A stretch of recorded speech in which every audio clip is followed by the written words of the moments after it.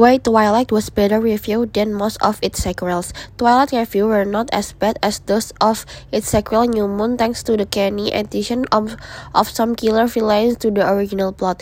The original Twilight received better reviews than many of its sequels, but what made the 2008 movie one of the saga's least hated outings. Released in 2008, Twilight was a movie that was never destined to be a critical darling. Based on the paranormal romance saga of the same name by author Stephanie Meyer, Twilight was an unshamefully self-serious teen movie that presented its melodramatic love story without much in the way of ironic distancing.